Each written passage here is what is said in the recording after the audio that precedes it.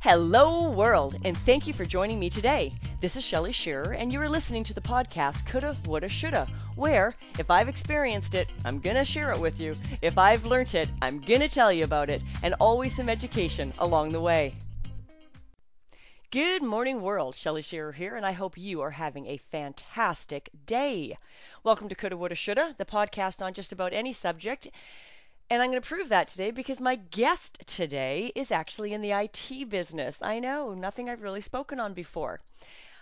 Todd Kane is a gentleman that I've known for many years. I am privileged to call him friend. He was a coworker, and he is a fellow business associate. In fact, both him and his wife have been coworkers of mine in the past, as we all worked at Bell Canada for a period of time, which I have mentioned in prior podcasts. Ted has led many technical groups for several large and high growth companies in Western Canada, making him very, very sought after in the IT world. Experience with companies like Canadian Natural Resources Limited, WestJet, Bell Canada, which I know him from, Longview Systems, and Fully Managed. His work has been recognized with numerous awards, both technical and business, Microsoft, Small Business BC, Globe and Mail, and Venture Magazine. But what makes Todd exceptional in his line of work as far as I'm concerned and why we work so well together at Bell is he is another outside the box thinker. He truly believes that there is a way, and there's usually a logical way to get there without everyone spending billions of dollars, which I always appreciated when I worked at Bell and I worked with him. So if you could all just help me give a warm welcome to Mr. Todd Kane. Todd, welcome to the show. I am thrilled to have you. Thank you so much for joining us on Coulda, Woulda, Shoulda. Awesome to be here. Thanks for inviting me. No problem. So I've asked some questions for you, as you can imagine, because our audience would like to know a little bit more about business. It's something I have not been podcasting on a lot the last little bit. I seem to have got off into one of my health tangents for whatever reason. And I'd like to kind of bring the podcast back to some of the more financial, business, IT stuff that is also part of my background. And my first question to you is, what is your personal mission?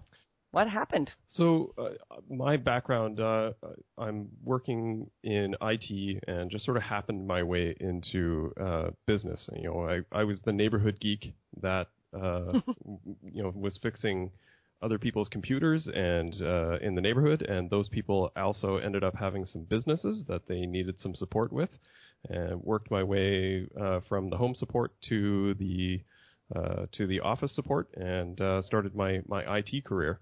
And as I worked my way through IT and businesses, it was always sort of amazing to me that no matter where you went, there was businesses and especially IT departments were in some level of broken. And oh yes, yeah. That has certainly been my experience. It's a really common thing that you even from the outside, the most successful businesses that you view are scrambling on the inside and dealing with sort of constant pressures and different internal issues and internal forces. Whether it's HR or financial problems or whatever the flavor of the day and whatever that stress is for that particular company. And the one common theme that I really started to recognize in a lot of businesses is sort of a lack of management framework or some type of standardized approach. And the story is so common in a lot of cases for people where they see the most senior person on the team does really well, and then management needs to promote someone. They're like, well, let's take Jerry over here because Jerry's doing really well and make him a manager. And then 3 months later, they struggle with, well, why is Jerry doing so poorly? And the team is really failing now. And there's sort of this natural disconnect between we expect people should be good managers because they're good at their job. And this was something that I started to really recognize is the lack of sort of standardized approach to management. So my personal mission is to make better managers and to really give managers the tools to be successful. So my history, I've taken a ton of different courses and had tons of experience in both enterprise environments as well as small business environments. And all the lessons and tools that I've been able to accumulate, I bring that as a toolbox to be able to apply to other businesses to help them be successful in their business. Oh, excellent. Actually, you know what? It's funny because as you were telling our audience that story, a story in my mind came back from my 20s. I was in a course once, and they call what you just described being promoted to your level of incompetency. Exactly. I've heard that expression as well. Yeah. And it's such a great expression. I remember hearing it in my 20s, and it stuck with me, and I'm very grateful. Later in life, when I my interview last week with the Sacred Gifts coach, talking about hiring the gift and not necessarily always the skill set, because you can train a skill set, but if someone's mind in skill set is not in management, or their personality is not there to lead people, they'll be great at their job, and then we promote them, and they're like lost. Yeah. With nothing in their toolbox. Yeah, and you've kind of hit on exactly what the issue is that people have not given the appropriate level of training, because often the managers and the operators of the business don't know this stuff themselves. They've gotten by the skin of their teeth, and just this is their livelihood. They have to fight their way through it, and they usually have a lot more attention towards personal productivity and success. They read some books, they go to courses. So that they manage to accumulate a little more than the staff does. But it's difficult to translate that from someone's head when it's a personal experience. You can't train people based on your 10 years of accumulated experience. So that's exactly what the issue is that this is a skill set that needs to be applied and trained to people. It's not something that is just sort of grit. There's that necessity for intelligent people within your team that can act as a standard bearer and a champion for what you're trying to achieve. But without some level of training, that effort can manifest itself in completely different ways. Fair enough. And you know what? As you know, my business partner in my other business is my son, and he is an IT person as well, on a mine site in South Africa right now. And he went down there, and that's the first thing he noticed in the first 2 weeks. He had staff that was maybe perhaps being considered let go. And within a month, he had them productive. He says, no one's managing these people. You haven't taught them what they need to do their job. And he was so frustrated, but getting that fixed was also such a great sense of accomplishment. Now, you and I have not lost touch, but I was not paying attention this last year with everything going on. You've moved, I've moved, I fish babysat. I didn't realize you started your own company. And what led to that? You obviously there had to have been a point, as you have known me always self-employed, even though we worked at Bell together. I was a contractor there. But you have stepped into that realm of self-employment as well. So what took you there? Yeah, it was that cumulative experience of wherever I went, I always found that I was ended up fixing things. I've sort of this, I guess you could call it an obsessive compulsion to make things better. So it's funny, before I started my own business, I considered myself more an intrapreneur and then the standard of an entrepreneur. And the reason that I kind of made that distinction was that I would go into other people's businesses and figure out how to make them run more efficiently and more effective, either through process or better leadership or management structure, whatever the case may be. And in a lot of cases, it was technology earlier on in my career. So I think it's really kind of a full circle of my career that I started out as an independent consultant working in IT. And the deeper I got into larger organizations, I had an opportunity to participate in management and pretty high-level teams, large growth companies, some of the biggest brands in Canada. But I was an internal employee. And the longer that I went on working in other businesses, I recognized these are all the same problems that are applied in every other organization. And wherever I went, I would kind of apply the same toolbox and see massive success, huge jumps in gross margin and team morale, huge decreases in employee turnover. So I figured, very expensive for companies. Yeah, absolutely. So why not take that toolbox and apply it to many organizations independently rather than one by one? So, to that mission, I want to make people better managers and make companies more efficient and operate better. So I'm doing that on a wider scale than just as an employee in one organization. Okay, so you are taking, I was just going to make a comment about the IT background. You are taking this into businesses that are not necessarily IT, I take it then now. Yeah, I mean, the quip on this is that any organization is a tech company now because technology is so intertwined with the business. Fair enough. You can't function without email. The telephone systems are largely run by computers. Most people will have some type of contact management software, all of those pieces. So true to form, technology is everywhere. So my background plays well against that. And how can I apply in some cases technology to make a company more efficient? But largely it is that mission around expanding from just IT companies to more companies as a whole and independent operators, and kind of taking that same tool set, because businesses are businesses. And it's funny, that's actually a theme in my organization, calling IT as a business, and that is something that is often lost on the operators. They get into it because they love technology, and before they know it, they're running a business, and they don't necessarily have the background or the business acumen or skill set. In my line of work with the accountings, I've come across that for 27 years. Yeah. It's like people have a skill. For some reason, I collected a large amount of graphic marketing clients when I was younger. Not one of them knew how to run a business, but they had a gift, so they went off on their own. Yep. So the trick, I take it, is make sure you hire the people that can get these things done for you, because, and in this case, I had clients that I worked with like this, and thinking outside the box. It's kind of the same deal. What is surprising me with what you're saying in this interview right now is that IT is still such a black hole for so many businesses. So there's a part of me that's hearing what you're saying.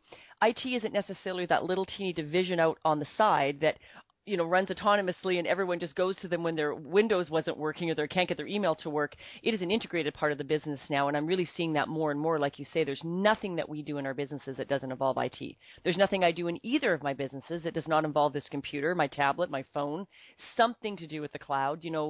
It's just always there. It's got a completely integral part. But is there still that bit of disconnect? People just are not focusing or realizing that how that integrated that is? Yeah, absolutely. It used to be that if there was a problem with the networks or the computer systems, that people would be frustrated because they couldn't send email. But they'd tell someone to be like, oh, okay, I guess there's a problem. Then they go sit down and go work on something else. Now, as soon as there's an issue with the network or the computer systems, it's like gophers. People pop up over their desks and start staring at each other like, are you having a problem? Are you having a problem? And it becomes in this instantaneous ripple. And the difference is now people stop. They have nothing to do, because if their computer isn't working, then there's very little that they can actually transact on. It's not that they can sit down and actually do the stuff on paper. Right. And some cases like retail, you may go into those stores where like, sorry, our system's down, we'll have to fill out this form, blah blah blah. Yeah, little chart check. Yeah. It happened to me about 3 months ago. It was kind of funny. Right. I didn't even know they made them still. Yeah, exactly. So it's true that all businesses are incredibly dependent on technology, but there's definitely a difference in the awareness of that from the standpoint of the owners and the operators. Some have gotten quite savvy around this, and I deal a lot with IT service companies and managed service providers that their business is providing a better technology platform to those operators. And the best ones are the ones that you recognize there's going to be a partnership because they see technology as a strategic advantage for them. The others, they just look at it as this black hole where they have to send more money. That's been my experience until this last few years. IT is always the resentful budget. Yeah, and hopefully it's budgeted for. It's amazing to me how many times you deal with a large organization. It's a multi-million-dollar organization that has no IT budget. You go to meet with them and you say, well, what's your budget? And they say, well, I don't know. Hang on, let me look. And they go and dig up some numbers, and all they give you is a spend for last year. So it's completely reactive. Like, how can you approach your business, and one of the most fundamental components of your cash business, flow? Yeah, cash shock. So server crashes or you need some new equipment. Okay, here's a $40,000 bill that you have not budgeted for, right? So people really need to start to become strategic about how technology integrates with their business, because this trend is certainly not changing. Okay, no, I can see that. And now that I have started up this company, Living Well with Shell, and doing the podcasting and taking my accounting career into a totally different direction, I can't ignore it anymore. I have to have a website for retail things and sign-ups and contacts and CMRs, and it's like, oh, I don't want to learn to do that. But there's no avoiding it. I literally move forward without having those things, and I'm just a small, small organization. What are some of the typical failures that you do see in management? You've definitely touched on a couple of them through our last little bit of conversation, but what are some of your main things that you see all the time in your line of work? One of the biggest ones that I find is if people don't have a tool set, they usually try to fall back to role power. They try a bunch of different things in trying to motivate staff and get people accountable to what they're supposed to deliver, and they end up frustrated because what they've asked for is either not being done or not being done in the correct way, whatever the case may be. And there's a distinction between relationship power, role power, or expertise power, and these are sort of the three different roles that leaders can use in directing staff. And far too often people fall back to role power, which is essentially, I'm your boss, I can fire you, you do what I tell you. And this has the shadow effect of having short-term results, right? Because people will panic and be like, oh my God, the boss is really upset. We better do this. But the more and more that you start to whack that role power stick over someone's head, they become immune to it.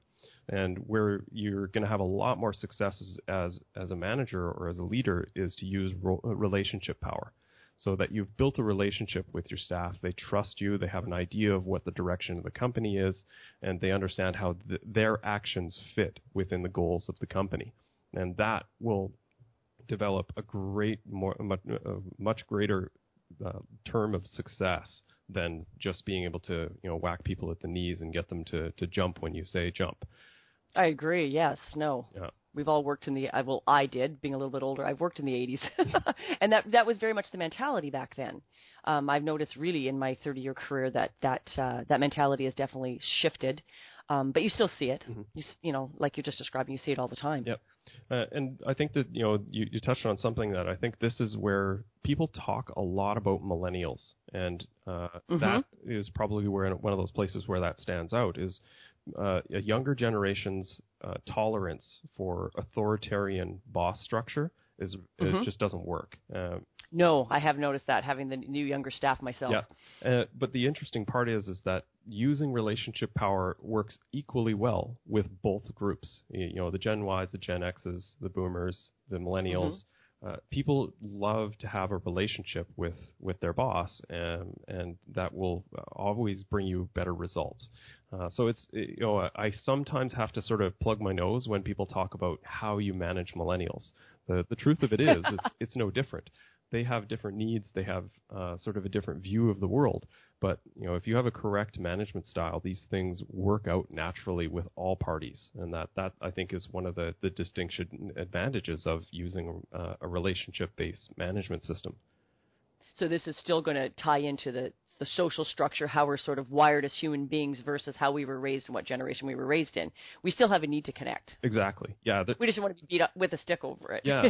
So a lot of people know Simon Sinek. He's the author of Why. And that's right. Yes. Yeah, pretty famous business author. Yes. And one of my favorite books is from him is Leaders Eat Last, and it talks a lot about sort of the social cohesion and the tribal system. How we've evolutionarily adapted and how that's relevant to modern day business and team management. And it hits on exactly that if people feel safe and secure within sort of their tribal structure inside an organization, then they're looking to defend against the external threats, not the internal threats. And nothing becomes more toxic than when people turn in and start to fight with each other, or through hierarchy structures, or whatever that internal strife is. You need to be worried about your competitors. You need to be concerned with your customers, not focusing on what Sally did 2 rows over, and what this person said to me in the lunchroom. That stuff is incredibly toxic. So yeah. No, I've experienced it, and I couldn't agree more. It's not a place you want to be, and people are always looking for a way out instead of how to build a team and stay in. Yep. You're always in the lunchroom listening to someone talk about looking elsewhere. I don't want to be here anymore. And like we mentioned earlier in the interview, being an accounting background, staff turnover is grossly expensive. Yep. And if some companies aren't budgeting for IT departments, they certainly aren't doing at least in my experience, they aren't doing the calculation for what it costs them to get someone up and trained and kept within their organization. It's just tens of thousands of dollars, hundreds of thousands of dollars with high-end people. Yeah, and that's why that's money right down the toilet. Sort of what I would say is the two best measures of the success of a management person is management is about getting results from people. So you have to be able to measure the performance of the team and what results you're getting from your staff. And the second is the retention of that staff, right? For exactly that point, that if you're going to have staff on salary, that's a huge expense. If you're going to have staff that rotates and becomes useless and affect, basically their annual salary plus 20% as a rotation cost, and those are the things that you need to be able to control, either as an operator of a business or as a manager of a team. That your staff is motivated and producing results, and that they're not quitting. And a good expression that I've heard recently about this is that people don't quit companies, they quit managers. And I think there's a huge truth to that, right? That people will tolerate a lot, but if they feel that they have a toxic relationship with their boss, it's more than likely the thing that will make them get up off their chair and leave. Everything else they can kind of tolerate, but that's one that will sour a relationship and send people packing pretty quickly. I have a dear friend, and he's in the IT business, and when we get together once a year for our annual barbecues, that is what he tells me. If there's a business that he has been involved in, when you have seen 17 people in one department walk out within a 12-month period, it's usually the manager, and that cost to the company is huge, but the companies won't replace the manager. They're letting 17 people walk out of their organization, but the one person that's causing it they don't deal with, which will lead me, which you've just actually started talking about, quick tips on being more efficient and more effective. And you definitely have touched on some of that. How would you like to expand on that particular? Sure. Yeah, the big one, I kind of touched on it, is measurement. So another one of my favorite business authors is Peter Drucker. And my favorite quote from him is, "What gets measured gets managed." And this is why I'm huge on metrics, right? So what are your people trying to achieve overall? So setting kind of this corporate goal.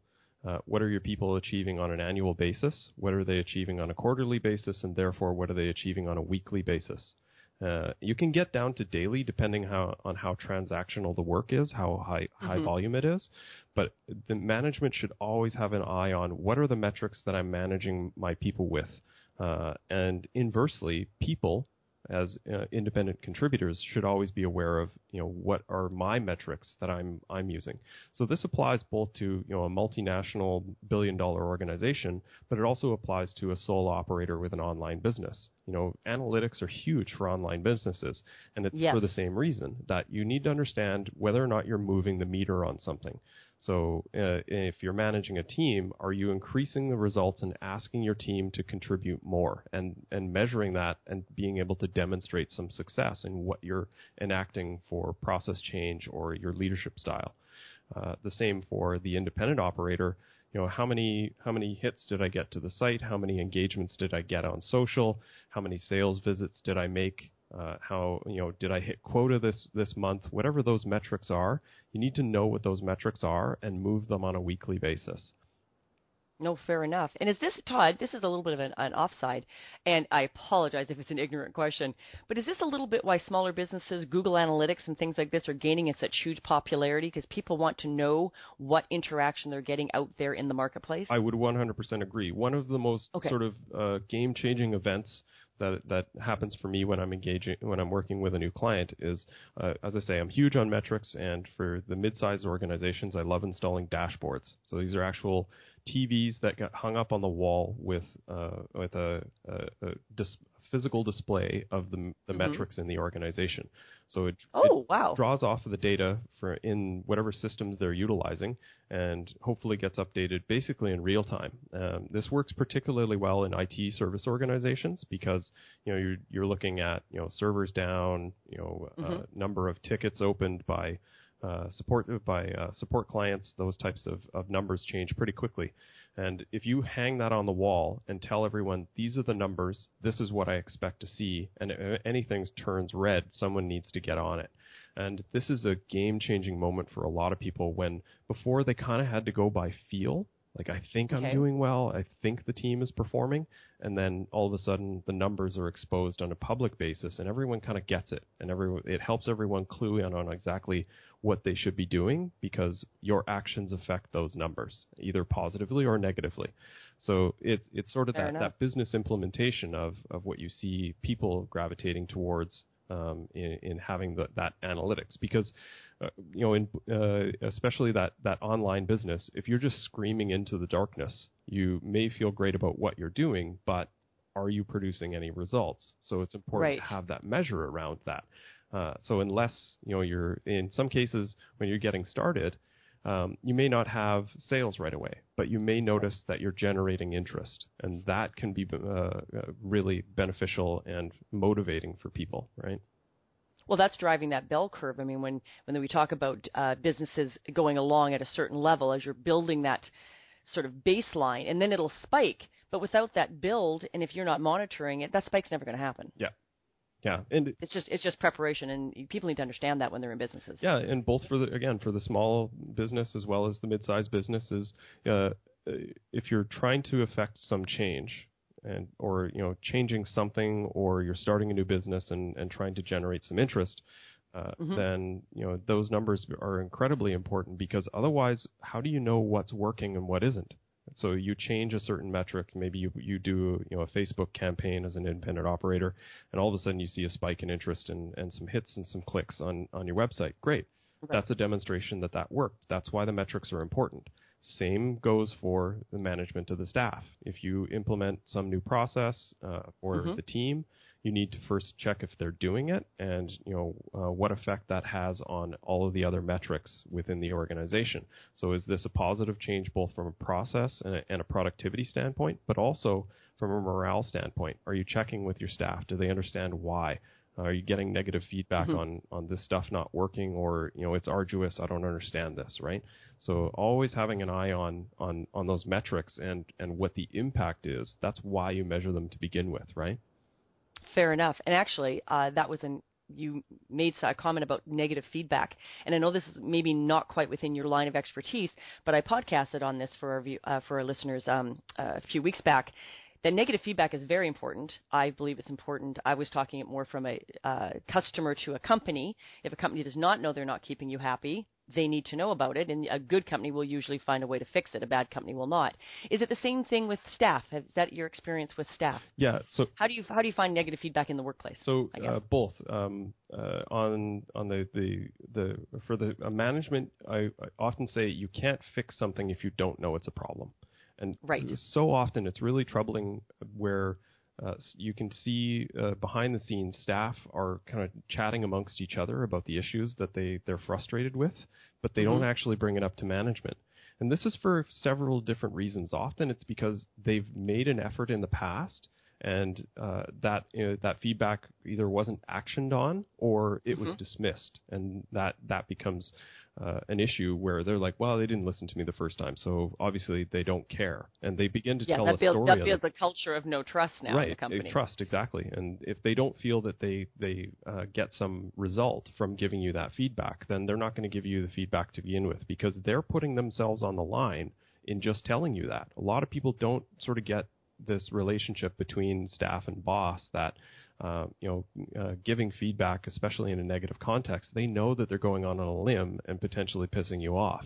So if they see that nothing was done with it, that almost reinforces the story that they're telling themselves, right? So you have to be really careful about how this happens. And one of the ones that I think is really toxic is where people put out the staff survey.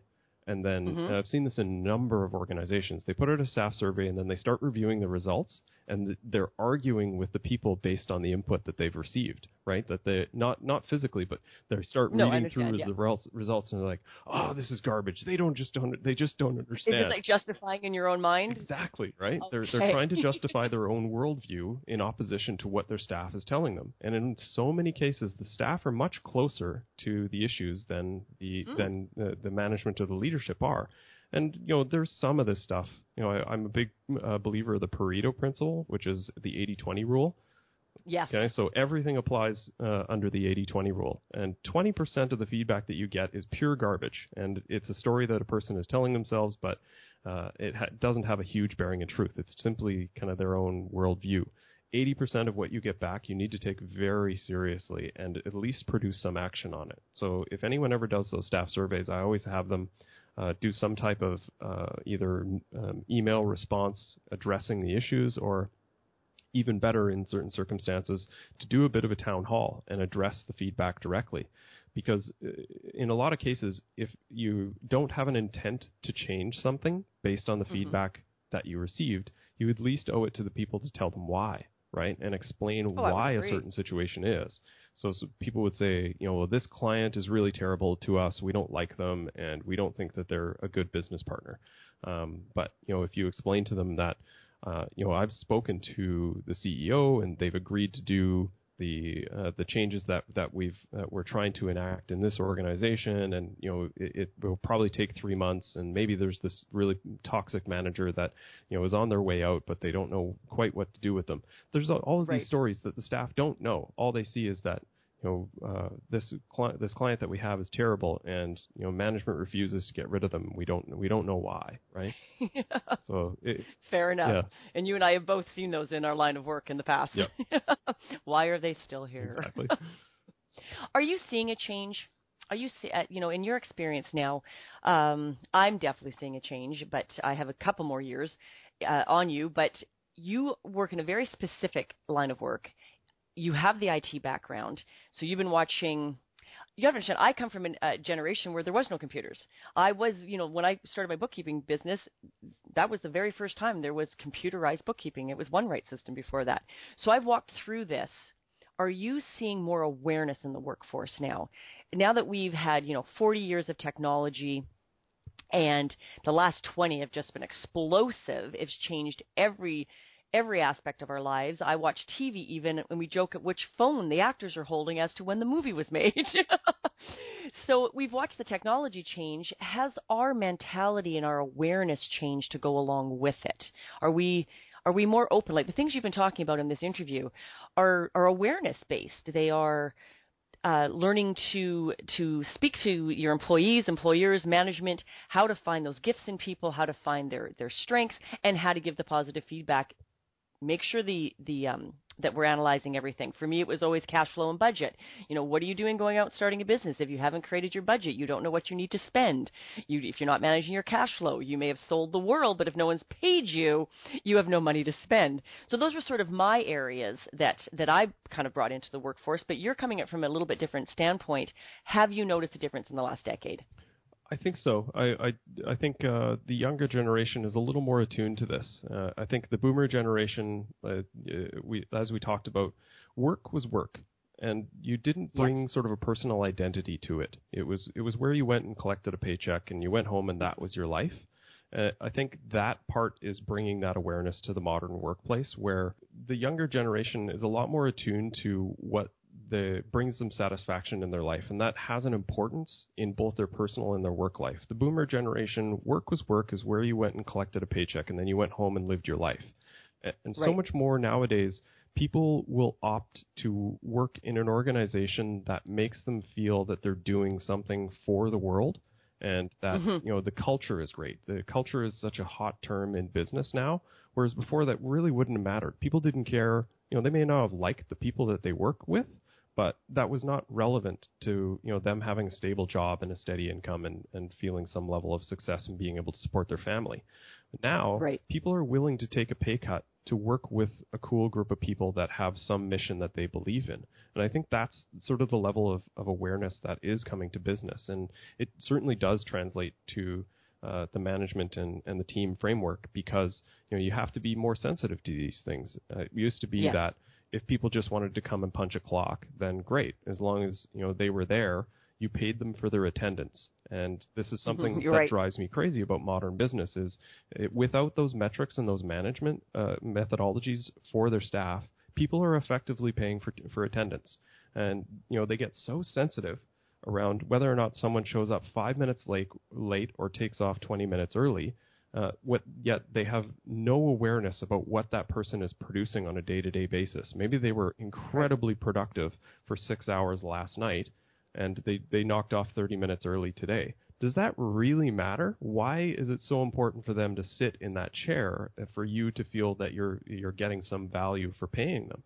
So I think a lot of those those situations are a shift, and the development of kind of I guess what you would call the self-help movement is also evolving. That people are just sort of have this much higher sense of awareness of themselves and how they fit in the world. So I think that needs to be recognized in its level of impact in business and people's personal productivity as well. Right. I remember when I was younger, and actually I podcasted on this a few weeks back. My listeners will probably remember this story. My father comes from a generation where he truly believed that he went to work, and if his boss told him to dig the hole and plant the tree upside down, he did it. Well, it was funny because I came from that father who was also self-employed, but it was middle age in life. I've always been self-employed. There's not a chance that I'm digging a hole and putting that tree in upside down. But I'm 51, and that was sort of an odd attitude 30 years ago. So I went and worked for myself so I could choose who I worked for because I was having those problems. I'm finding there's more people like me now out there. The millennials especially, they're very much younger, and some of their issues, or as people like to call them, the issues, I think some of it is good. I don't think it's all negative. I think there's a lot of, I love the awareness. I love the fact that you do want to be part of, they do want to be part of something, and the things that motivate them, I think, are positive. No one should be planting a tree upside down in a hole just because some idiot told you to. But that's just my belief system. Yeah, I guess you were ahead of your time, Shelley. Yeah, that must have been it. Yeah, I make a really bad employee, I'm not going to lie. That's why I stay self-employed. But you've hit on kind of an interesting point. This is something that's been discussed quite a bit in kind of a growing sense in the business world, that there's sort of this shift towards what people call the gig economy, and the rise of the freelancer, and there's so much more focus on people just picking up a gig and working on projects and being brought in as a specialist. And where this comes from is that with kind of the development of technology and sort of the stratification of how people are applied to work in business, that the level of expertise has become so hyper-focused that you can hire a contractor or a freelancer to work on a very specific portion of the business or a very specific portion of a project. And the discussion is that this idea will grow much, much bigger in the future. And there's expectation that even in the near term, by 2020, I think 40% of the workforce will be engaged in some type of freelance activity, either that they're working on a side hustle and developing their own business online or on the side in some way, or that they're a pure freelancer and that they're an independent organization that contracts to other companies. This is a massive growth space, and you see it all over the place. That's why you and I kind of do the things that we do and connect on podcasts and chat with other people, because there's this massive community that continues to grow because people want to focus on what brings them value in their life and want to bring value to others. And that becomes ultra-focused so that you can become a specialist. No, fair enough. Now, my question to you about that, though, is let's look at the pro and con of that. Is there a con side to this? Because where you and I tend to excel, and where my son is doing very well with some of his background in IT, is the outside-the-box thinking. He had a lot of education before he focused on his IT, some of it right into blue-collar, welding, things like that. But when he walks onto a mine site and that cage needs to be fixed, and he's the IT geek, he's like, I can do that. Just give me a second, I got it handled. Are we going to be losing some of that outside-the-box thinking with all the specialization, do you think? Or is there a place for both of it as long as there is someone on staff that can talk that language across the board? And again, that's why you and I work so well together at Bell. I may have been the accountant, but I understood sales and marketing. You were the IT geek. You understood sales and marketing. So we had a common language. Yeah. No, I think there's definitely some cons to it, that there's a serious lack of stability around that type of work style in being a contractor. And it's not for everybody. It's great for young people that don't have encumbrance and ties around having a family and having to support a mortgage and those types of things. And usually they can get by and they can kind of scrimp if they need to. Once you're a bit older, it becomes a little dicey, and it's not for everyone. That is for absolute sure. But that part really hasn't changed. And I think we'll still see a blend, because even in teams and organizations, people often get frustrated with someone that they recognize so much potential in, and they're like, Bob, if he could just do a little bit more, just to apply himself, he'd be a rock star, right? Problem is, Bob's perfectly content doing what he's doing, and he doesn't place sort of the same type of entrepreneurial value on his work in that organization. Maybe he loves fishing on the weekend, and that's really where his brain is at. It's sort of, again, like why I don't like to necessarily segregate people into those generational styles, because there are those younger people that act a lot more in the traditional values of, hey, I'm here to work. I'm not here to change the world. I like what I do. I like the people that I work with, but for me, being good at my job is good enough, and being excellent is just not something I'm interested in, and that's okay. Fair enough. The other half of that is the generalist. This is particularly relevant in IT, that it used to be that being a generalist was great, and especially in small business environments, because you could kind of do everything. You work on the servers, you work on the networks, you work on the desktops and help people with software. And as you grew into the enterprise, you had to choose a focus and become an expert. And that part is now going away as well. How so? So it's called the DevOps model, where so much around IT is done in software development. And it used to be that software developers were very distinct from the systems operators. So people would build the computer systems and the server systems and the network systems that ran all of the infrastructure, and the devs would just write code and build on top of that.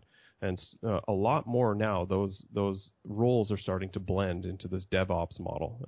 I guess part of the reason why is that the infrastructure is becoming commoditized in the cloud. And you just click on Amazon Web Services and fire up a server, and it's ready to go, and it's integrated with some cool design software where you can connect it to all kinds of networks and systems around the world. So you don't necessarily need this to send this to some Windows Server admin that has spent his life just figuring out how to build virtual machines to run that server software. So I think the same still applies in any organization, that anyone who's an independent operator will recognize that you wear 8 hats throughout the course of the day. You have to know a little bit of finance, you have to know a little bit of management, you have to know a little bit of HR, you have to know a little bit about sales, right? So there's still the advantage of having the multi-level skill set. But it depends on how you're applied within the organization. And again, coming back to management, it's important to understand, 1, what motivates people, 2, what they're good at, and 3, how you can actually apply them within the scope of the team, right?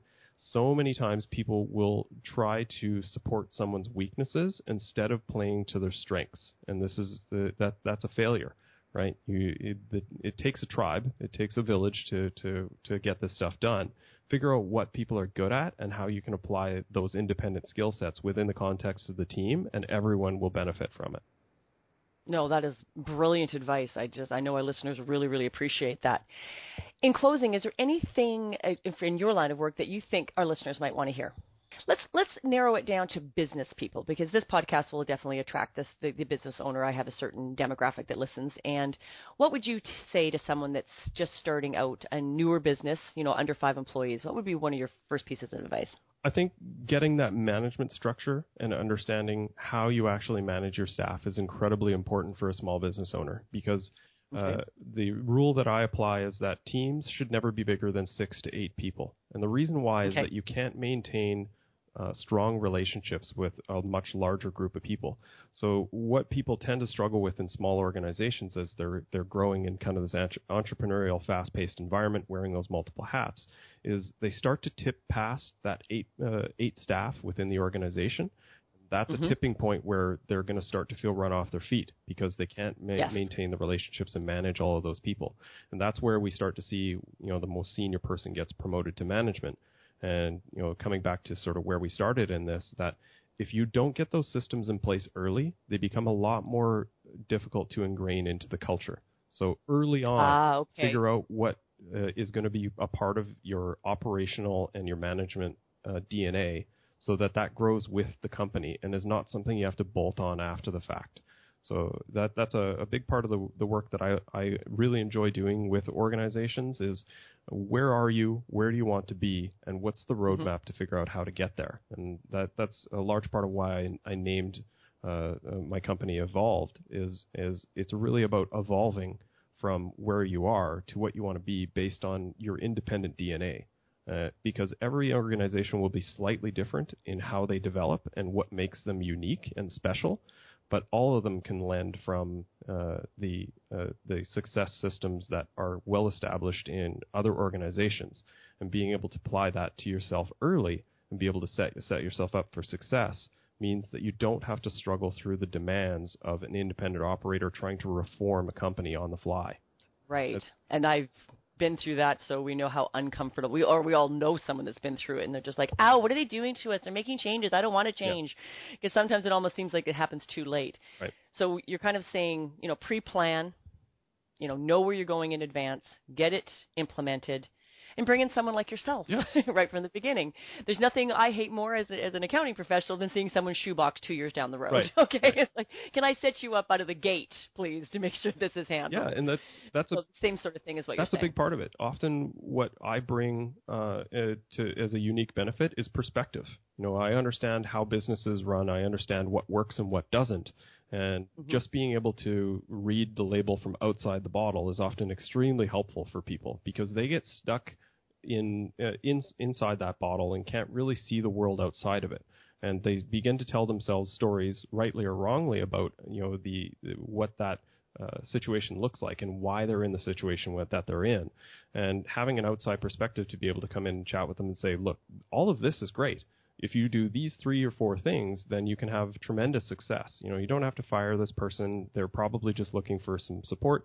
This business over here, the business unit is probably struggling. It needs some support and make some changes. All of these things are much, much easier to view from an external perspective. And just being able to bring out some outside advice is incredibly helpful for people, even if it's not a long-term engagement. Right. I've always sort of considered business almost like a marriage. It's like sometimes counseling's just needed. Exactly. And, sometimes being that outsider looking in, people just look at you and go, oh, I didn't think about that. Because they were lost in their own perspective and they're lost in their own day-to-day grind. And especially if time has gone by, like you said, and they didn't put things in place in advance, that rut has already started to develop. And getting out of that rut is really hard for people. How do people reach you? So best place be on the website, evolvedmanagement.com. It's evolvedmgmt.com. Okay. Or on Twitter, I'm at Todd A. Kane, Kane. So you can hit me up on both those spots, and always looking to engage with people and provide some assistance in making their business more successful and their teams more productive. Excellent. Well, I am so grateful for having you on the show today. Thank you so much for your time. And I trust things are just going to be great in the future. I wish you the best of luck. It's a pleasure. Thanks, Shelley. Thank you for joining me here today. And if you subscribe to my podcast, you won't miss a thing. Remember to focus on not living in regret. You can reach me on Twitter at livingwell8 or email me at livingwellwithshell@gmail.com. Let me know what you liked best about today's podcast, leave a review on iTunes, or leave me a message on something you'd like me to speak on next. Have a great day, everyone.